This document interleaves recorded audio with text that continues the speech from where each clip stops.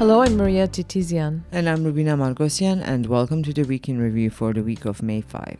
In the news, the foreign ministers of Armenia and Azerbaijan hold 4-day talks in Washington. Turkey closes its airspace to Armenia's national carrier in response to the unveiling of a statue for Nemesis. And while in Prague, Prime Minister Nikol Pashinyan says mechanisms for safeguarding rights and security of Armenians of Artsakh are still uncertain. This week between May 1 and 4, the foreign ministers of Armenia and Azerbaijan, Arat Mirzoyan and Ceyhun Bayramov, held talks in the United States. In Washington, they met with U.S. Secretary of State Antony Blinken and President Biden's National Security Advisor Jake Sullivan. Armenia's foreign ministry said Mirzoyan and Bayramov shared their views on the current situation and stated their positions on existing issues related to normalization of relations. The ministers and their teams advanced mutual understanding on some articles of the draft bilateral agreement on peace and establishment of interstate relations, meanwhile acknowledging that the positions on some key issues remain divergent. Both ministers expressed their appreciation to the U.S. for hosting negotiations between the two countries. The parties agreed to continue discussions. Secretary Blinken issued a statement describing the bilateral and trilateral talks as intensive and constructive. He said the parties made significant progress in addressing difficult issues. Both demonstrated a sincere commitment to normalizing relations and ending the long-standing conflict between the two countries. Blinken added that both countries, quote, agreed in principle to certain terms and have a better understanding of one another's positions on outstanding issues. I have proposed the ministers to return to their capitals to share with their governments the perspective that with additional goodwill, flexibility, and compromise, an agreement is within reach. They will continue to have the full support and engagement of the U.S. in their effort to secure durable and sustainable peace, Blinken said. Earlier, White House National Security Advisor Jake Sullivan said the U.S. welcomes the progress Armenia and Azerbaijan have made in talks and encouraged continued dialogue.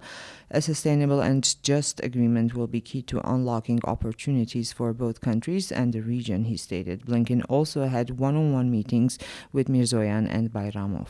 Before the ministers met, Blinken spoke on the phone with Armenian Prime Minister Nikol Pashinyan and Azerbaijani President Ilham Aliyev. To Pashinyan, he reiterated his support for continued efforts to secure peace with Azerbaijan and the U.S.'s willingness to facilitate the process. Direct dialogue and diplomacy are the only path to a durable peace in the South Caucasus, he stated, and he reiterated to Aliyev America's position that there should be open movement of people and commerce on the Lachin corridor. During the talks, a State Department spokesperson told Azadutun that the U.S. has asked Baku and Yerevan to consider how best to protect the rights and security of the people in Nagorno-Karabakh. The spokesperson said, ultimately ensuring that this population can feel secure in their homes and have their rights protected is the only way to guarantee a lasting settlement to a conflict that has lasted too long and cost too many lives. Russia's presidential spokesperson Dmitry Peskov said Russia believes that an Armenian-Azerbaijani settlement can be reached only by implementing the 2020 ceasefire agreement brokered by Moscow. There is no alternative to these agreements, Peskov said. On April 29, the aviation authorities of Turkey canceled the permission previously granted to Fly-1 Armenia, this is Armenia's national carrier, to operate flights to third destinations through the Turkish airspace. Aram Ananyan, chairman of the board of directors of Fly-1 Armenia, said Turkish aviation authorities implemented the cancellation without prior notification, putting our airline and the passengers in an uncomfortable situation. On May 3, Turkish Foreign Minister Mevlut Çavuşoğlu said that the move was in response to the unveiling of a controversial monument, according to them in Yerevan, commemorating those involved in an assassination plot against Ottoman Turkish officials. That whole operation is known as Nemesis. Çavuşoğlu said Turkey would take further steps if the monument is not removed. The monument honoring the memory of the participants of Operation Nemesis to assassinate both Ottoman perpetrators of the Armenian genocide and officials of the Azerbaijani Democratic Republic responsible for the massacre of Armenians during the September days of 1918 in Baku was unveiled in Yerevan on April 25 by the decision of the Yerevan municipality. Armenian National Assembly Speaker Alen Simonyan, who is in Turkey to participate in the Black Sea Economic Forum, addressed the issue during a press conference in Ankara today, saying that the decision to erect the monument was that of the municipal authorities in Yerevan, and he does not wish for this decision, which was a municipal decision, to be perceived as a reflection on Armenia's foreign policy. The U.S. said it was disappointed by Turkey's announcement that it would suspend Armenian airline overflight permissions. An agreement that had previously been reached between these two countries to resume air connections had been a very important confidence-building measure, not just between two countries, but again for regional stability broadly, said the statement, and it's our sincere hope that Turkey and Armenia can continue to rebuild economic ties and open transportation links. And moving on to other news, on April 30th, an Azerbaijani public TV channel released a video of the passport control booth on the Hakkari Bridge on the Lachin corridor in operation, with some Armenians reportedly using it. Artsakh Human Rights Ombudsman Kerim Stepanyan said that Azerbaijan is using, quote, people suffering for a cheap show. Ardak Beklarian, an advisor to the state minister, added that the people seen in the video are from the villages near the checkpoint which is now under double blockade, right? These are the villages of Medshen, Hinshen, Lisagor, and Yekhtsahor.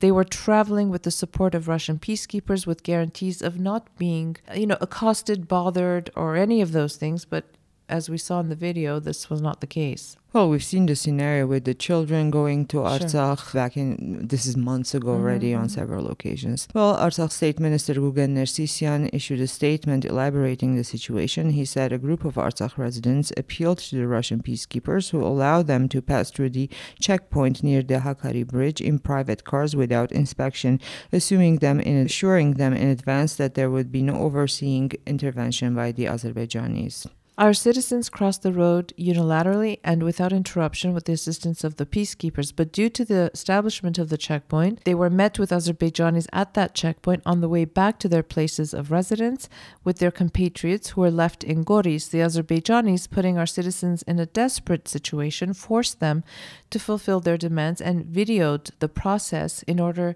to show what they called the next staging. The state minister added that the people of Artsakh are waiting for the restoration of the Lachin corridor regime as defined by the November 2020 tripartite statement that says the Lachin corridor is exclusively under the control of the Russian peacekeeping forces. Armenian Prime Minister Nikol Pashinyan, together with his wife Anna Hagopian, are in the Czech Republic on a 2-day visit.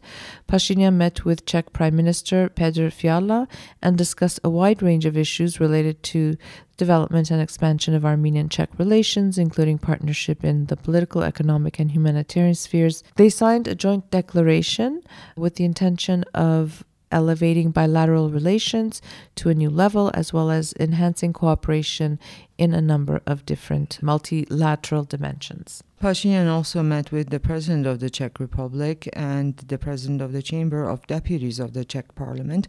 Pashinyan also visited the Prague Center for Transatlantic Relations, where he gave a speech. During that speech, he said that mechanisms for safeguarding the rights and security of the Armenians of Nagorno-Karabakh and the Stepanakert-Baku dialogue format are still uncertain. It has so far been impossible to agree upon mechanisms for overcoming differences in the reading of the peace agreement text. And finally, there is no agreement on international mechanisms for implementing the peace agreement, he said. And next week, as far as we know, Pashinyan will be in Moscow. No details have been made public. Armenia's vote in a recent vote on UN General Assembly resolution, which happened the previous week on April 26, was widely discussed this week. Armenia voted in favor of the resolution on cooperation between the UN and the Council of Europe, along with the majority, including China and Kazakhstan. One paragraph, however, recognizes that the Russian aggression against Ukraine and against Georgia prior to that have created unprecedented challenges. However, there was a separate vote on this controversial paragraph where Armenia abstained, but since the paragraph passed, the resolution was voted on as a whole. Right, and so everybody was saying that Armenia had finally taken a position against Russia, and this was being spun on social media platforms, but I don't think anybody really bothered to look at the context, because Armenia usually tends to abstain from votes in similar contexts with Ukraine. This time Armenia voted for, but it was in a package. Right. Well, Armenia's foreign ministry emphasized that Armenia did not support the controversial paragraph of the resolution, but voted in favor of the resolution itself.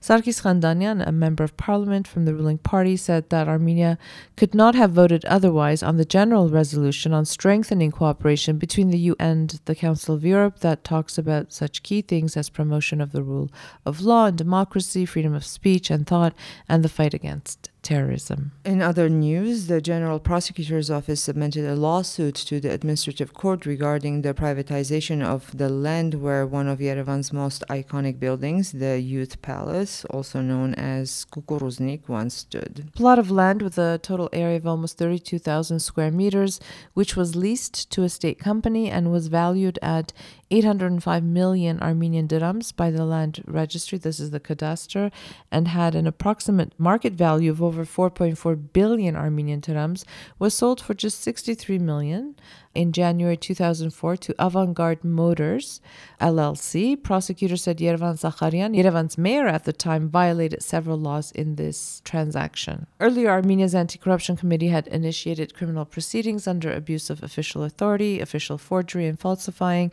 selling, or using official documents. So not a very busy week for once. Everything was mostly centered on the talks taking place in Washington, and it seems that no fruitful thing came out of that, but I think most people weren't expecting much to come of those talks. So we'll be back again next week. Have a safe and peaceful weekend. Thank you for listening.